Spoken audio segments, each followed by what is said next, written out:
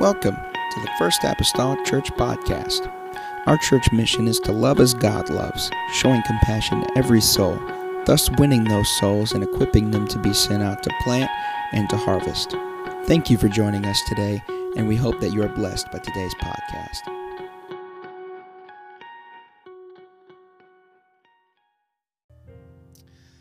And Acts number 2 holds the birth of the church. The birth of the church. The church that Scripture says that Christ shed His blood for. The church that He purchased with His own blood. So this is the birth of the church of Acts chapter number 2.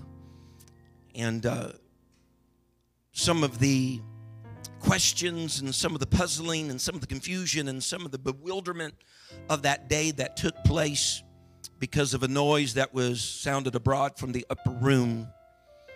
The Bible says in verse 37, now when they heard this, Peter had been preaching a message to them, and when they heard this, they were pricked in their heart. That still happens today. That pricking in your heart, sometimes you can sit in a service just like, oh.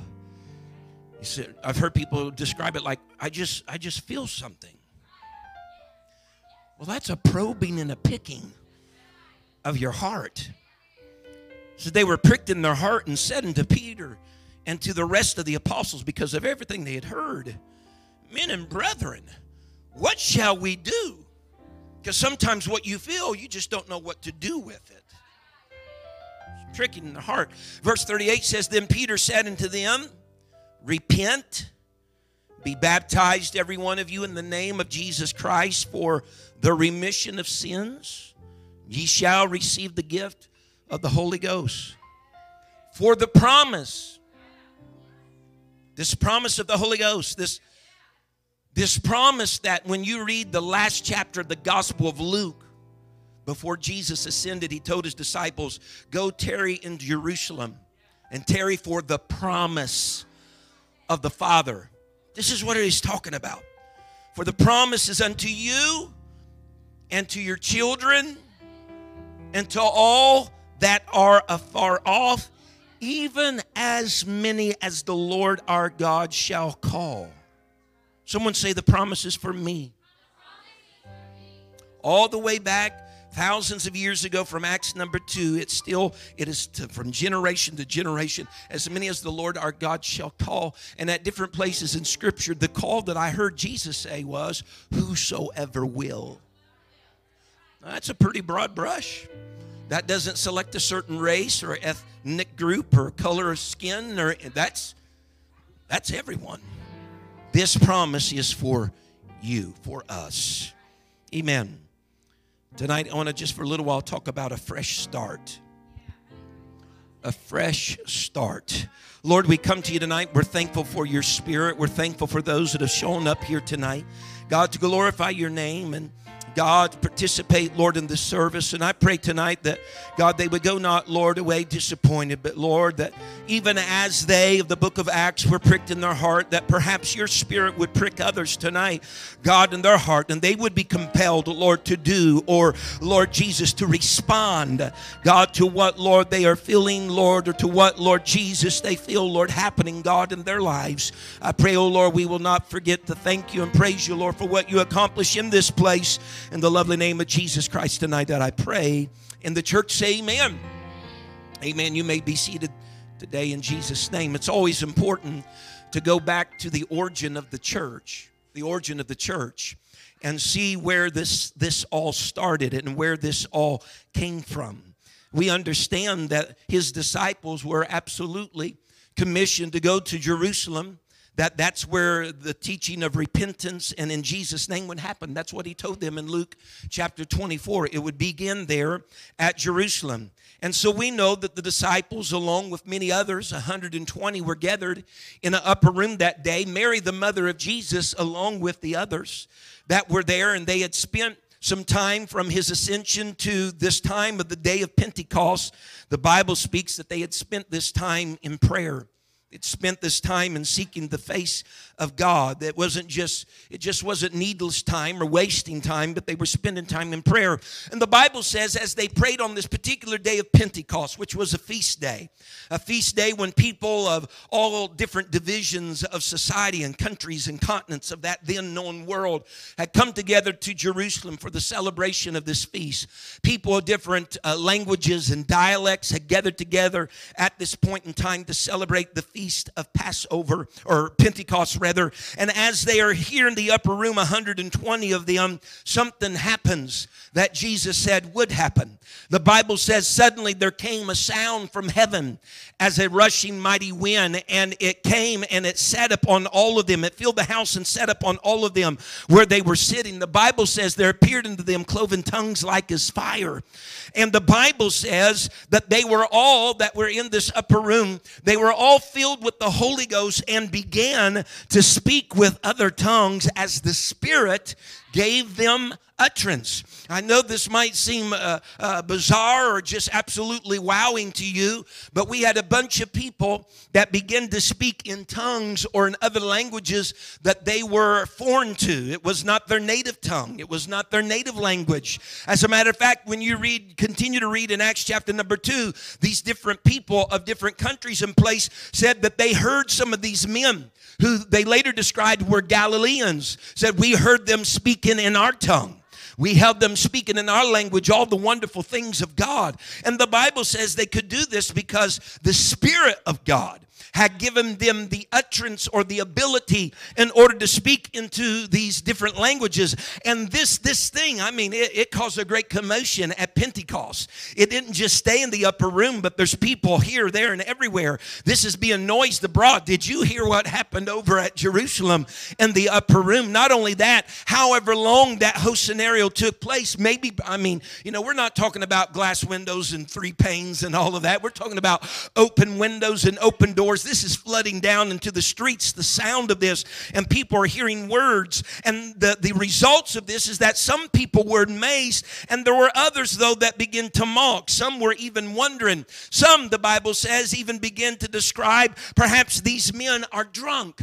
But Peter, an apostle of the 12, stood up on that day. And he says, men and brethren, he says, these men are not drunk as ye suppose, seeing it's but the 3rd hour of the day. He's saying it's too early in the day for these people to be drunk. This is not the result of wine or liquor or hard drink. He said this is a result of the Spirit of the living God. And Peter began to preach to them and speak to them about the death and the burial and the resurrection of Jesus Christ. He began to talk to them about how Christ had walked among them. He had healed their sick. He had caused some of their dead to come to life again. That very Jesus that many of them had persecuted and had rejected was the Messiah that had been prophesied about even from the Old Testament.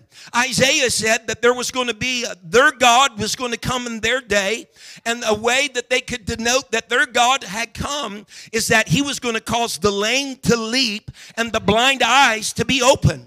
And whenever Jesus started his earthly ministry among Galilee and all these different places, we see in the accounts of the Gospels that there were blind eyes that were being opened, and there were those that were lame that were being made to walk. That should have been clear indication to the Jews that our Messiah, our God, has come. He's come in the form of a man, Christ Jesus, and he's living among us. But the Bible says that these people did not recognize him for who he was. And as a result, no doubt the Bible says that they took him. They wanted to crucify him. Many are familiar with Calvary, but they hung him high and they stretched him wide. Another account of the epistle said if they had known him, they would not have crucified him. If they really knew that he was their Messiah, the one that they were looking for, they would have not done this. But what Peter is getting at is that each and every one of them that are in the crowd, he said, you had a hand in putting that Lord and that Savior, your Messiah, to death. He said the Romans were involved, the Jews were involved, all mankind were involved, because Christ Jesus went to the cross for what purpose? For the sins of humanity. And we're all born into sin. We all take upon the nature of Adam. And so Peter was basically telling them, all of you are at fault, if you want to say it like that. All of you are responsible for the death of this Lord and Savior, Jesus Christ. And whenever they heard that, when they realized it wasn't just Joe over there or Betty over there, it wasn't that, it's those Romans, they're the one that hung them. When they realized that their hand was just as responsible and their sins were just as responsible as anybody else, they turned to Peter and they said, what must we do? Because we realize we've done something. Our sin has been, if you will, a tool to help put Christ on the cross, and he's there because of our sins. We've done something. We've been born sinners. We've lived a life of sin. But now what shall we do? In other words, is there any way that we can start over? Is there any way that we can undo what's been done? Is there any way that we can change our past and make something new? Is there... Oh, somebody hear me today. There might be someone here tonight that you've come to the realization, you know what, Pastor McGee, I'm just as much as responsible as anybody, amen, for Christ being on the cross. And you might be looking at your life from this point backward thinking, what can I do? I've been born into this world a sinner. The Bible says, David said, we were shapen in iniquity, and in sin did our mother conceive us. I've been born into the world like this. What can I do? Is there any way to change the past? Is there any way to undo what's been done? And Peter, standing up with the others, declared unto them, he said, here, guys, this is what you must do. You got to be obedient to the plan. You got to be obedient to the gospel that the Lord laid out for us through his death, burial, and resurrection. He says you got to repent and be baptized, every one of you, in the name of Jesus Christ for the remission of your sins, and ye shall receive the gift of the Holy Ghost. He says if you want to undo what's been done, if you want something that will change the past, if you want a fresh start, someone say amen. If you want a fresh start, then you got to identify with the Lord in his death, burial, and his resurrection. Can someone say amen? So they're dealing with this fact that perhaps they had a hand in crucifying the Lord. They want something changed. What shall we do? This is the question throughout New Testament Scripture, particularly in the book of Acts and other places, that this is the common question that men and women wrestled with when they had an aha moment that they needed some type of change or alteration in their life. The Bible says that Saul, whose name was changed to Paul eventually, whenever he realized on the road to Damascus that the Lord was speaking to him, and he cried out, Lord, who art thou, Lord? And the Lord spoke to him and said, Saul, why are you persecuting me? It was in that moment he understood and had an aha moment, amen, that everything that he was doing, all the persecuting, everything that he was saying against people that was teaching and preaching Jesus, he was doing against the Lord and Savior that he knew. And when he had that aha moment, the Bible says in Acts 9 that Saul even asked, he said, Lord, what will you have me to do? He's asking the same question that they asked in Acts chapter number 2. How can we get this thing reversed? How can we change the past? How can we alter what's been done unto this moment? It's the question of the ages. Whenever Paul and Silas was in the jail in Acts 16, and at midnight they began to sing praises and worship the Lord, the Bible says that it was really the first jailhouse rock. I know you thought Elvis had it, but they had it in the book of Acts chapter 16. It was the jailhouse rock, and the doors flung open, and none of the prisoners escaped, but that Philippian jailer stood there. Whenever this happened, he had an aha moment. He's saying there's something about these two men, there's some experience that they had, amen, that I need for me and my family as well. And the question that he asked sounds very similar to the question that the first church asked in Acts chapter number 2. That Philippian jailer said, what must I do to be saved? Someone say amen. Because when we realize that we're a part of this whole fabric of humanity, amen, that have been sinners just as well, it prompts a question. I know, it's like I know what I've done. I know what I've been a part of, being a part of this thing called fallen humanity. But now I want to know, can anything be done about that? Can anything be altered? Hallelujah. And yes, it takes faith. And yes, it takes belief. But James told us that faith without works is dead. Huh? Faith without works standeth alone. It is dead. There is no such thing as faith without works. That's a dead faith, not a living faith. And so whenever we obey the scriptures and obey the plan, amen, of identifying with the Lord and subject our lives to his death and subject our lives to his burial and to his resurrection, then there is a living faith, and that's what he wants us to do. If you will, does anybody know, and I know you're all intelligent people, I can just tell, amen, but does anybody know what we talk about whenever we talk about the gospel? When we talk about the gospel, we're talking about more than just the good news as it's interpreted, but the gospel is explained in 1 Corinthians 15. If you'll go there, and I'm going to have to keep a real good eye on time because we could, sometimes a bad sermon or a good sermon turns into a bad series. Glory, amen. Amen. But 1 Corinthians chapter 15 and verse 1, it says, moreover, brethren, Paul speaking to the church at Corinth, moreover, brethren, I declare unto you the gospel, which I preached unto you, which also you have received. Everybody say received. I want to hold on to that word just here for a moment. Wherein ye stand, by which also ye are saved, if ye keep in memory what I preached unto you, lest ye have believed in vain. Look at verse 3. For I delivered unto you first of all that which I also received. How that, here we go, the gospel, that Christ died for our sins according to the scriptures, and that he was buried, and that he rose again the third day according to the scriptures. The apostle Paul says, listen guys, he says, I declared this gospel to you, I preached this gospel to you, which ye also have, what was that word I told you, remember? Received. Now, just tonight before church, I wanted to look up this word receive because, the New Testament was written in Greek, and I don't really read Greek, and so I wanted to see what the word meant in the original Greek language. And that word received means this, amen, to receive near, that is, associate with oneself in any familiar or intimate act or relation, by analogy to assume an office, figuratively to learn, receive, take unto, or take with. Thayer's dictionary says to take to take with oneself, to join to oneself. I like that. To join to oneself. It says also not to reject, not to withhold obedience, but to receive something transmitted, an office to be discharged. And so if Paul said the gospel, the death, the burial, and the resurrection of Jesus, I declared to you, I preached to you, but ye also have received. He's saying then you have joined yourself to the burial. You've joined yourself to the crucifying of Christ. You've joined yourself to the newness of life in his resurrection. Not only that, whenever you use the word received, he says you have an office to discharge. That word received means you didn't withhold your obedience.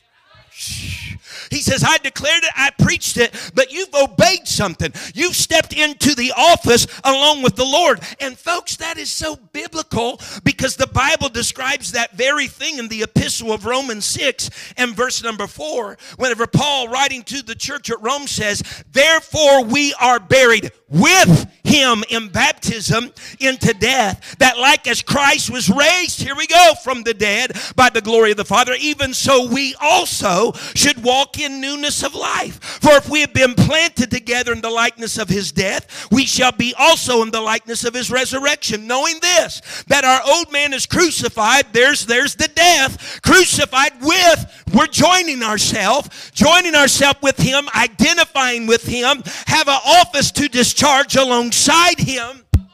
Amen. That the body of sin might be destroyed, and that henceforth we shall not serve sin. Ladies and gentlemen, what I'm saying is this. Amen. Whenever we exercise our faith, faith has works, and the works of our faith is obedience to the plan. Amen. That the Lord prescribed through his death, through his burial, and through his resurrection. He wants us to die with him, be buried with him, and rise in newness of life with him. That's what Peter was talking about to the New Testament church when he said, repent and be baptized, every one of you, in the name of the Lord Jesus Christ for the remission of your sins, and ye shall receive the gift. Someone say gift of the Holy Ghost. Now, the Apostle Peter here is preaching a very convincing message. We said here in the beginning that they were pricked in their heart. And please just note this, and we want to stay just very biblically ordered here. If you back up to Acts chapter number 2 and verse 21, the Bible says, it shall come to pass that whosoever shall call on the name of the Lord shall be saved. But whenever they asked Peter, what shall we do? It went beyond just calling on the name of the Lord. If that was it, Peter didn't have anything else to say at that point then. But he went beyond that.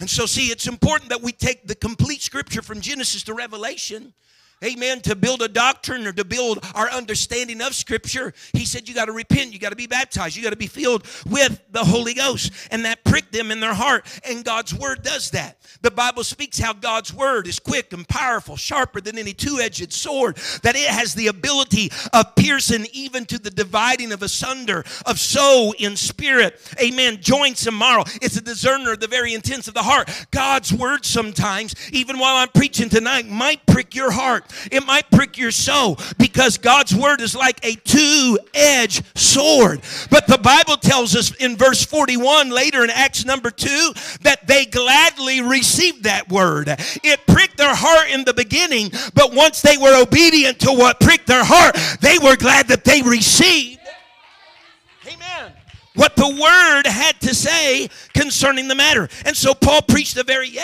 imagine being there and understanding, I'm one of those that had a hand in killing the Lord. Well, that's quite poignant. I mean, that's very convicting. But at the end of the day, in addition to the 120, the Bible says 3,000 was added to the church. Can I back up and just tell the church family here for a moment here tonight? What that tells me is this, is that a convicting message can still be a redemptive message.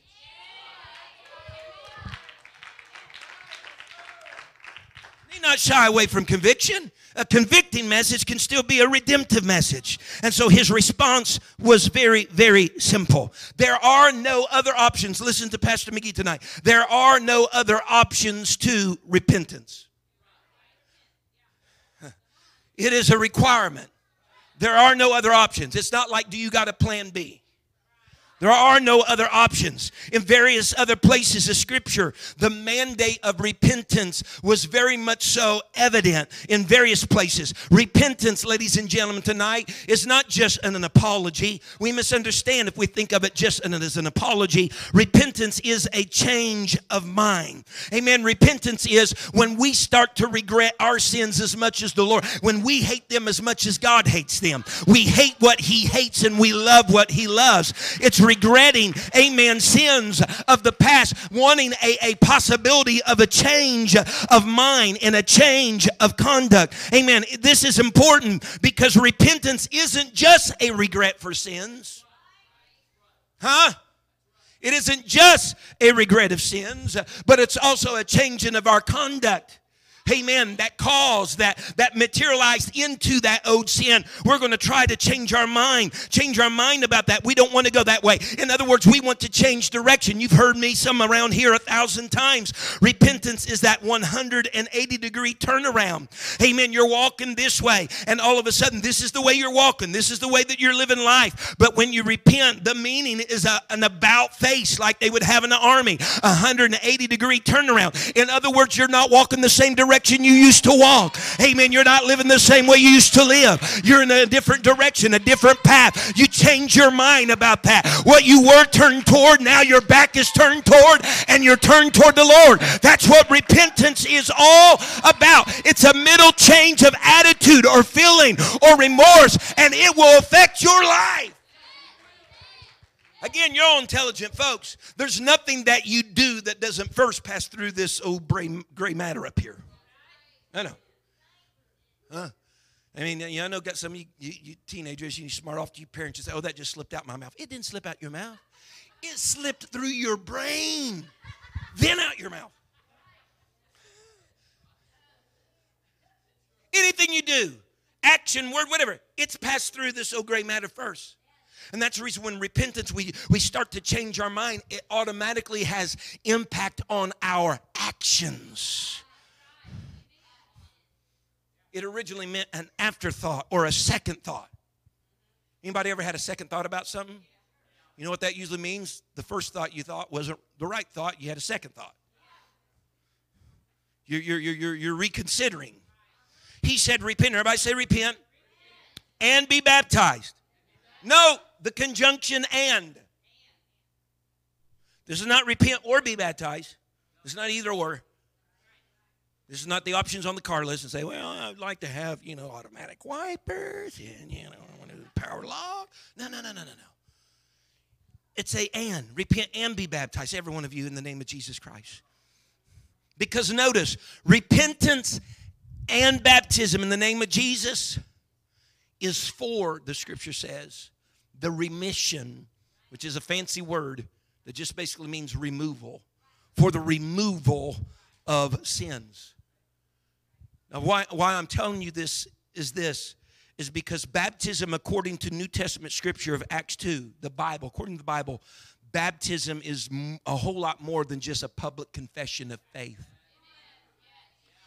Baptism goes to a level beyond. I know we live in an age that it's like you baptize to show forth you joined the church. But according to the Bible, baptism is so much more than a confession of faith or your name on a membership roll. Baptism is an integral part of the removal of the sins in your life. Amen. For that matter, if it was just only confession of faith, what then is the story of Acts chapter number 8? Whenever Philip goes out and he's in a desert place and he meets up with the eunuch there, the Ethiopian eunuch, and the Ethiopian eunuch is reading from the book of Isaiah, we can deduce about how the Lord in his humiliation and all these things. And Philip meets him and he asks the eunuch, he says, understandest what thou readest? And he said, no, not really. And the Bible says, no, the Bible says that Philip begins to preach to this man, Jesus. And before it was all said and done, amen, him preaching Jesus must have had a lot to do, death, burial, and resurrection, because they finally came to a place where water was, and the eunuch asked, here is water. What hindereth me to be baptized? And Philip's like, nothing. And the Bible says they both went down into the water. And Philip baptized this eunuch. Now, if baptism was just for the purpose of a public witness, we have no other record there in Acts number 8 that anybody else was around. This was a desert place, and it seems as though only Philip and the eunuch was there. So what good would have been the baptism if it was be for all the public that he was joining the church? Would that been? Because it was more than that. So much more. What was happening in that moment is a eunuch that had repented was coupling his repentance with baptism for the removal of his sins from that day backward from his conception. Not only that, if you really want a public confession, at midnight it was Paul and Silas that the Philippian jailer was washing their wounds and washing the stripes that had been laid to their back. And at midnight, the only ones that we know of, according to the record of Scripture, that witnessed the Philippian jailer's baptism was Paul and Silas, which was there. They didn't wait for a lot of crowd or others to come so that this public confession would be no. They did it the self-same night that he asked, what must I do to be saved? What was his baptism then all about? His baptism coupled with his repentance was about his sins being washed away. When the Bible says you repent and baptize for, everybody say for the remission of sins. That word for in the Greek language means because of, with a view towards, on account of, on the basis of, to receive, in order to obtain. In other words, we repent and are baptized to receive remission of sins. We repent and are baptized because of, or with a view towards remission of sins, in order to obtain a remission of sins. Because in that moment, through my repentance, I've died with him. In my baptism, I've been buried with him, and he's washing away my sin. And in my baptism, I'm doing it in the name of Jesus. I'm taking on that name that even the psalmist said is a name that's above every name. Even so much that in Acts 4:12, he said, neither is there salvation in any other name, for there is no other name given among men whereby we must be saved. And he was referencing the name of Jesus. That's what your Bible says. That's what your Bible says. So it's true here in other places. So they're saying, what shall we do? All of this must be done. Matthew 26 and verse 28, the Bible says, for this, Jesus says, for this is my blood of the New Testament, which is shed, his blood shed for many, for, everybody say for. Exact same Greek word for that's used in Acts, meaning to receive in order to obtain. He said, my blood was shed for the remission or the removal of your sins. Listen, folks, what's good? What's good for him to shed blood if we don't appropriate or apply the blood? We teach this. You want to see Old Testament? Old Testament, it's Exodus 12 and Exodus 13. It's the Passover. It's the last plague that came upon Egypt of the slaughtering of the firstborn. And the only way that the Israelites, God's people, his nation, the only way that they were going to escape that is if they took the blood of a lamb. And the lamb was slaughtered. It was a lamb per household. And they'd take that blood and they put it on the lintel, on the doorpost of their house. And the Bible says when the death angel passed by and it saw the blood, it would pass over them. Their firstborn child would not be taken. They were, in essence, saved by the blood that was on their house. A lamb had to be sacrificed, Aiden, and there was blood shed as a result of it. But if that blood just remained in a basin, their house wasn't protected. They had to apply the blood, amen, to the lintel and the doorpost. Ladies and gentlemen, it would be a cruel thing to think that Christ shed blood for the remission of sin and we not get the blood applied, amen, through Jesus' name baptism and through our repentance, amen, to be born again of the water and of the Spirit. God remits the sin. When by obedient faith, again, we're just submitting to the plan that he has established called the gospel. Amen. There's nothing magical about the water. Listen, my wife and I have traveled all over these United States holding revivals, and we've been here, there, and yon. We've baptized people in horse troughs. We've baptized people in the river. We've here, there, everywhere. Nice baptismals, pools, hot tubs. It doesn't matter. Because there's no power in the water, but power's in the name. Huh? Whenever the lame man that had been sitting at the gate called Beautiful in Acts 3 was made whole, and then here's Peter and John brought him before the rulers, and they asked him by what name or by what power? Look in your Bibles. Has this been done? You know what they're equating? There's power in a name. By what name or by what power has this been done? Folks, there's no power in the water. But when you go down in the name of the Lord Jesus Christ, that same name was used for healing. That same name was used for cleansing the leper. That same name was used to dispatch unclean spirits. Hallelujah. There is no greater than that name. And so it's the power that's in the name. The Bible says in 1 Corinthians 1 and verse 17, I'm trying to keep track of time. Help me, Lord Jesus. The Bible says in 1 Corinthians 1 and verse 17, for Christ, Paul speaking to the church at Corinth, for Christ sent me not to baptize, but to preach the gospel, not with wisdom of words, lest the cross of Christ should be made of none effect. What Paul was saying was this: it's not important necessarily who baptizes you. As long as you are baptized, which the word baptize, baptizo, means to immerse, that you are baptized in the name of Jesus Christ. Who does it? Whether it's a trough, a lake, whatever. Don't matter. As long as the plan and the pattern stays true.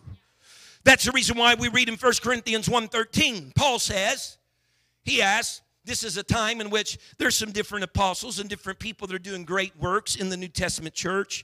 There's Paul, and there's Cephas or Peter, and there's Apollos, and some, had some different fallings. That's my pastor Cephas over there. Bless him, Jesus. There's my pastor Apollos. Oh, he's such a good man. Whatever. But the fact of the matter was this. Paul says in verse 13 of 1 Corinthians chapter 1, he said, is Christ divided? Was Paul crucified for you? Or were you baptized in the name of Paul? He says, some of you saying that Apollos is the great high potentate because he's your man and your pastor and you sit under his teaching. Others saying it's Cephas, others saying it's me. He says, let's listen. He says, this is where the rubber meets the road. He said, some of you all baptizing people, listen. He said, was I crucified for you? I'm just another man. An old-time preacher used to say it like this. He said, all preachers are nothing more but one beggar telling another beggar where to find bread. Honey, we all just in the same ship. Whether it was Apollos, whether it was Paul, whether it was Peter, guess what? They were all sinners at one point. They were all born into sin at some point. They all needed to follow the plan at some point. And Paul was saying, hey, don't exalt me too high. Was I crucified for you? Did I go to a cross for you? Did I shed blood for your remission? No, no, no. He says, or were you baptized in the name of Paul? No, none of them were baptized in the name of Paul. What are you getting at, Paul? He says it's important what name you're baptized in, because you want to be baptized in the name of the one that was crucified for you. Paul wasn't. Apollos wasn't. Peter wasn't. But if Jesus Christ was crucified for you, that's the name you need to be baptized in, because that's where the power is. He's the one that shed the blood for your sin, not Apollos. Someone say amen. It's important. Throughout the Jewish heritage and Jewish history, and Brother Mason can attest to this, there are all types of washings of the Jews through time. Ceremonial washings and washings for purification of this that incorporated water. But Jesus makes this different from any other washing that the Jew had, amen, by signifying that it must be done in the name of Jesus and by immersion or by baptism. And so water baptism is a part of our salvation. It's a part of our gospel experience, amen. It's instrumental for the removal or the remission of sins. Whenever Nicodemus, many of you probably know the story, but whenever Nicodemus came to Jesus by night in John chapter number 3, and he had some questions about entering into the kingdom of God and things of this nature, Jesus' response to him about entering into that kingdom, amen, was that he said unto him, verily, verily, John 3:5, Jesus, these are Jesus' words. Someone say, you got a red letter edition Bible? You're probably seeing red. It's like, screaming out to you. Jesus said, verily, verily, I say unto thee, except a man be born of the water and of the Spirit, he cannot enter into the kingdom of God. Pastor McGee didn't say that. Jesus said that in the book of John whenever Nicodemus was asking about being able to enter into the kingdom of heaven. The Bible says in 1 Corinthians 6 and verse 11, got a lot of scripture for you. He says, and such were some of you, because he begins to describe a list of some people that were fornicators and idolaters and murderers. And we're thinking, yeah, man, that's just horrible. You know, a horrible bunch, bless God. And he turns to them and says, that were you all at one time. That was your sketchy past before you had a fresh start. He said, that were some of you. He says, but ye are washed. But ye are sanctified, but ye are justified in the name of Jesus. If you're washed in the name of Jesus, Paul is alluding to here in the book of Corinthians, baptism in his name. Ye have been washed in the name of Jesus, and look, by the Spirit of our God. A baptism of the Spirit, or the infilling of the Holy Spirit, or the Holy Ghost, which is exactly what Jesus had told Nicodemus. You must be born of the water and the Spirit. Paul says some of y'all was that, but you're not that now, because you followed the pattern of the gospel plan, and you've been buried in his name, and you've received the gift of the Holy Ghost as well. Someone say amen. Paul retelling his conversion story. Everybody doing okay? All right, I'm hurrying. Paul retelling his conversion story. We see this on more than one occasion in the book of Acts. He tells his story, his Damascus Road story, a couple of times. But in Acts 22 and verse 16 is one of the times he's retelling his conversion story. And he says, and now why tarriest thou? This is Ananias speaking to what was at that time Saul, before his name was changed to Paul. Why now? Why? And now why tarriest thou? Arise, he says, and be baptized, and wash away thy sins, calling on the name of the Lord. Baptism, again, coupled with this washing away of sins. We look in 1 Peter chapter number 3 and verse number 20, and the Bible says, Peter speaking here in the book, which sometimes were disobedient, when once the long suffering of God waited in the days of Noah. Anybody remember the days of Noah? The flood, while the ark was a preparing, wherein few you, the Bible says, that is 8 souls were saved by water. Amen. Because the people of Noah's day, it was just a symbol. It was just kind of like we talked this morning, a shadow of something better to come. Amen. The 8 souls were Noah and his sons and their daughters and Noah's wife that got on the ark, and the door was shut. Amen. And the water came, and they were saved, so much so by water. They were obedient to God. Amen. To get on the boat. Amen. In a time, and they were safe because of where they are. In Noah's day, because of the water, again, they got on the ark, and the ark kept them safe. Well, because of the water in the New Testament, because of our baptism in water in the name of Jesus Christ, there is also safety in Him. Baptism, according to New Testament Scripture, puts us in Christ. The Bible says in Galatians 3:27, for as many of you has been baptized into Christ, have put on Christ. Someone say amen. Everybody doing okay? I'm going to have to skip some stuff here. It's just too much, amen, going on. Titus 3:5. Not by works of righteousness, which we have done, but according to His mercy, He saved us. And everybody say, how? According to His mercy, He saved us by the washing of regeneration and renewing of the Holy Ghost. Someone say, yeah. Twofold. Here's one thing for a fact. If there's any place in Scripture where the Bible only talks about the burial or only talks about baptism, what is implied is that there has been repentance. Because just like in Jesus' death, burial, and resurrection, what did they do? The soldiers went by. They checked to make sure Jesus was dead. They did. Because like the others that was on each side of Christ, right? And it was typical for them to break their legs if they were not dead yet, or if they wanted to hasten death. They would break the legs so they couldn't get that push up on the cross, so their diaphragm could expand to get, because a lot of times the people on crosses really died from suffocation or a fixation on the cross. And so they wanted to go see if Christ was already dead, and He was. They put that spear through His side. Blood and water came out. Amen. Was an indication to them that He was already dead. And they didn't break any bone, which was a fulfillment of prophecy, because the prophet said no bone of His body was to be broken. That's just a marvel of God's word. But what I mean is this. They didn't take Him down and bury Him until they knew that He was.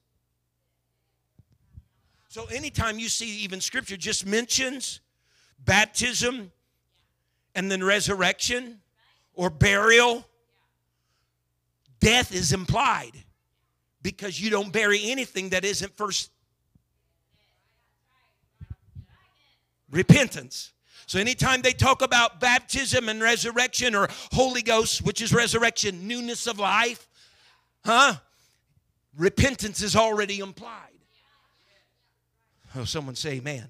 He said there's going to be the washing of regeneration, the renewing of the Holy Ghost. Folks, this is what the first church that I'm talking to you about in the book of Acts, the birth of the church, this is what they experienced. But here's the thing. I have good news for you tonight. This isn't just what the first church experienced. This isn't just regulated, amen, to this time frame and this culture and these people. No, no, no.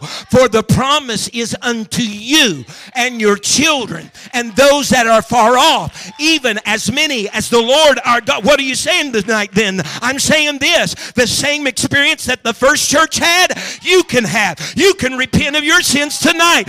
We got water ready here tonight. You can be baptized in the name of Jesus. And the promise of the Father is that ye shall receive the gift of the Holy Ghost. You're telling me I could speak in other tongues as they did? Yes, sir.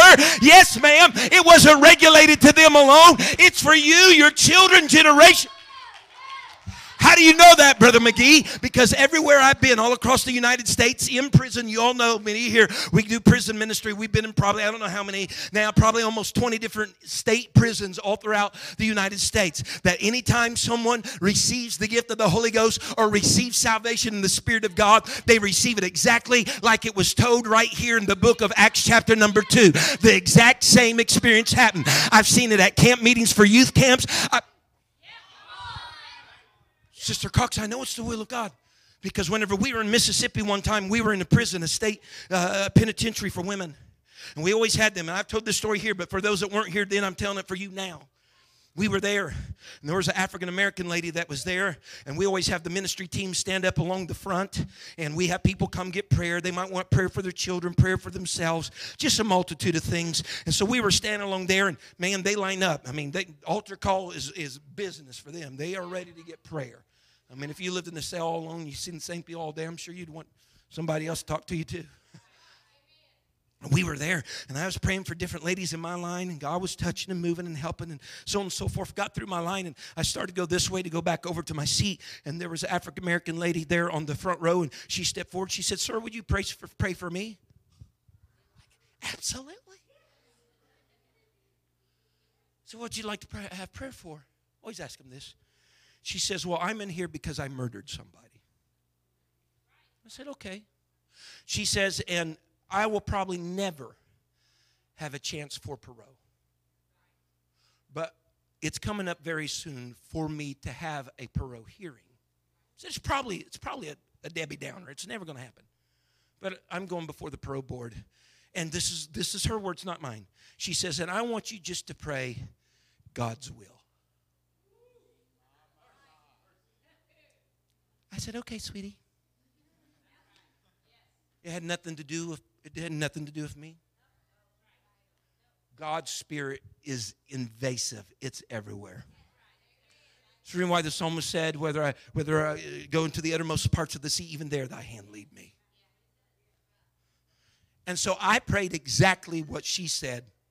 I said, "God, I prayed, just let your will be done." And praying God's will. This lady, never happened to her before. Didn't really know anything about it. We've been preaching and teaching on different things. This lady began to speak in a language. She talked to me in English, but she began to speak in some other language. And the biggest smile was across her face. And she finished, and I looked at her. I said, "Ma'am," I said, "do you know any other language beside English?" She says, "No." I said, "Have you ever had what just happened to you happen right now?" She's beaming this whole time. She said, "No." I said, "Do you understand what happened?" I said, "You just received the Spirit of God in your life. And the only reason I know that instantaneously is because just like in Acts, the Spirit of God has given you utterance, has allowed you to verbalize." What are you saying? Honey, if it can happen to someone that's committed murder in a jail down in Mississippi, just like it did in the book of Acts, then it's still happening today, and it's for you and your children and those that are far off, even as you come too late to tell me it's still real, real, real. Jesus is real. Yes! I got that Holy Ghost down in my soul, just like the Bible said. This is not Paul McGee theology. This is Bible theology.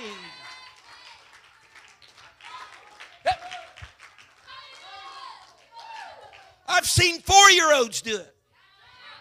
We've seen 70-some-odd-year-olds do it. All different age dynamics, male and female alike, of different nationalities.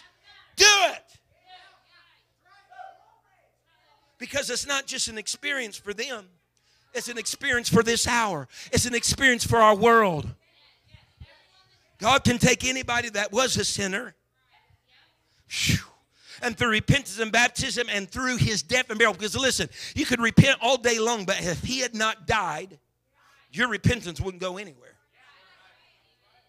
You can be baptized in Jesus' name all you want to, but if he never was buried, it'd be null and void. That's the reason why I tell people I'm not working for my salvation, because I could repent, be baptized, and all that, and it wouldn't amount to anything had he not already done what he did. I'm just being obedient to the plan. I'm just being obedient to the pattern. I'm just identifying him in each of those steps. And God does the work. He does the work.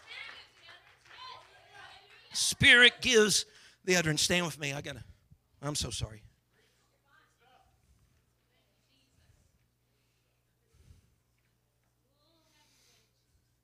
Throw up there Ephesians 2:13, Brother Zach, just please. Paul to the church at Ephesus. But now in Christ Jesus, ye who sometimes were afar off, and the ones that were deemed afar off in this day were the Gentiles. They were people that were non-Jews. Ye who were afar off, the Gentiles. He said, are made nigh by how? The blood of Christ. So you've been brought near, you've been brought close by the blood of Christ. When you look at verse 17, the Bible then says, and came and preached peace to you which were afar off, the Gentiles again, and to them that were nigh. So when it's talking to the far off, it's talking to the Gentiles, all the non-Jews. And when it's talking to those that are nigh, it was those that were of the nation of Israel, the Jewish people. And he says, listen, both, whether you're Jew or not Jew. The Bible even tells us that when we're baptized in Christ, bond or free, male or female, Jew or Gentile, it matters not, because we're all baptized by the same Spirit into the same body called the church. It brings a unification. Through our experience, we become, if I could say, one of His. And if in the book of Revelation, as we read the final chapter of the book of Revelation, the call is made then to the church very clearly that whosoever will should come. Whosoever will. Look what the scripture says. And that's not up there, but Revelation 22 and verse 17. The Bible says, and the Spirit and the bride say, come. And let him that heareth say, come.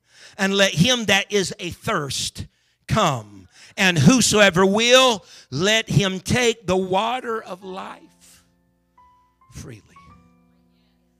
You know what some of the closing words of the Bible then are? He says, it's this. I don't care who you are. If you're thirsty, if I can put it in these words, if there's a prick in your heart, if something even in this service tonight has spoken to you and you have felt something, or there's been an aha moment from the scripture about something, you know what the Lord's plea is to you tonight is? Come.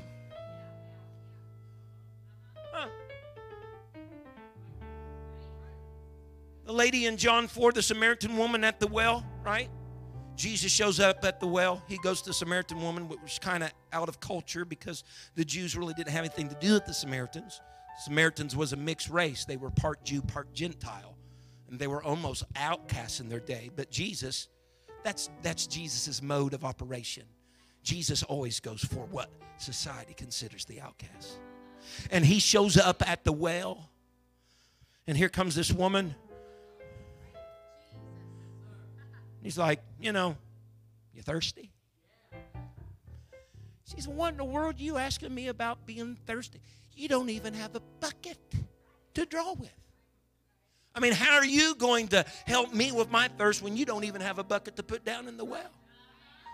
He said, honey, if you had asked of me to drink, I would have given you living water. What are you talking about, Jesus? He says, I'm talking about I would give you my Spirit. It would become a well inside of you. I know you're here for natural water. He said, but I would give you some spiritual water.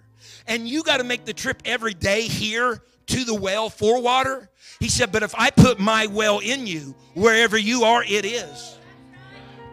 It's not like a special time of the, it's got to be Sunday night service at 6. No.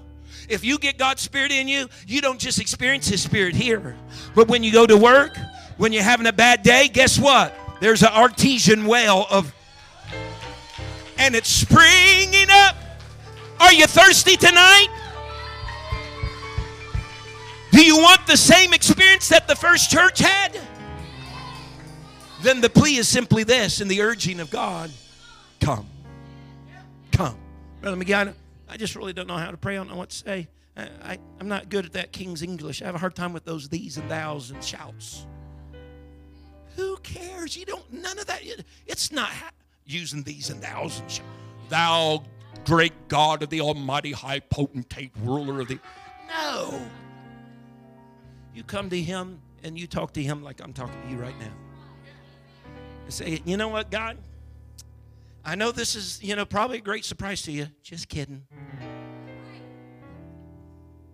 I'm a sinner without your grace and your mercy. And I've messed up a lot. And I've been having some afterthoughts and second thoughts about the way that I've lived. Whew. You know what you're starting right there? A mode of repentance. A mode of repentance. And I'm telling you tonight, you say, we're at the end of the service, okay?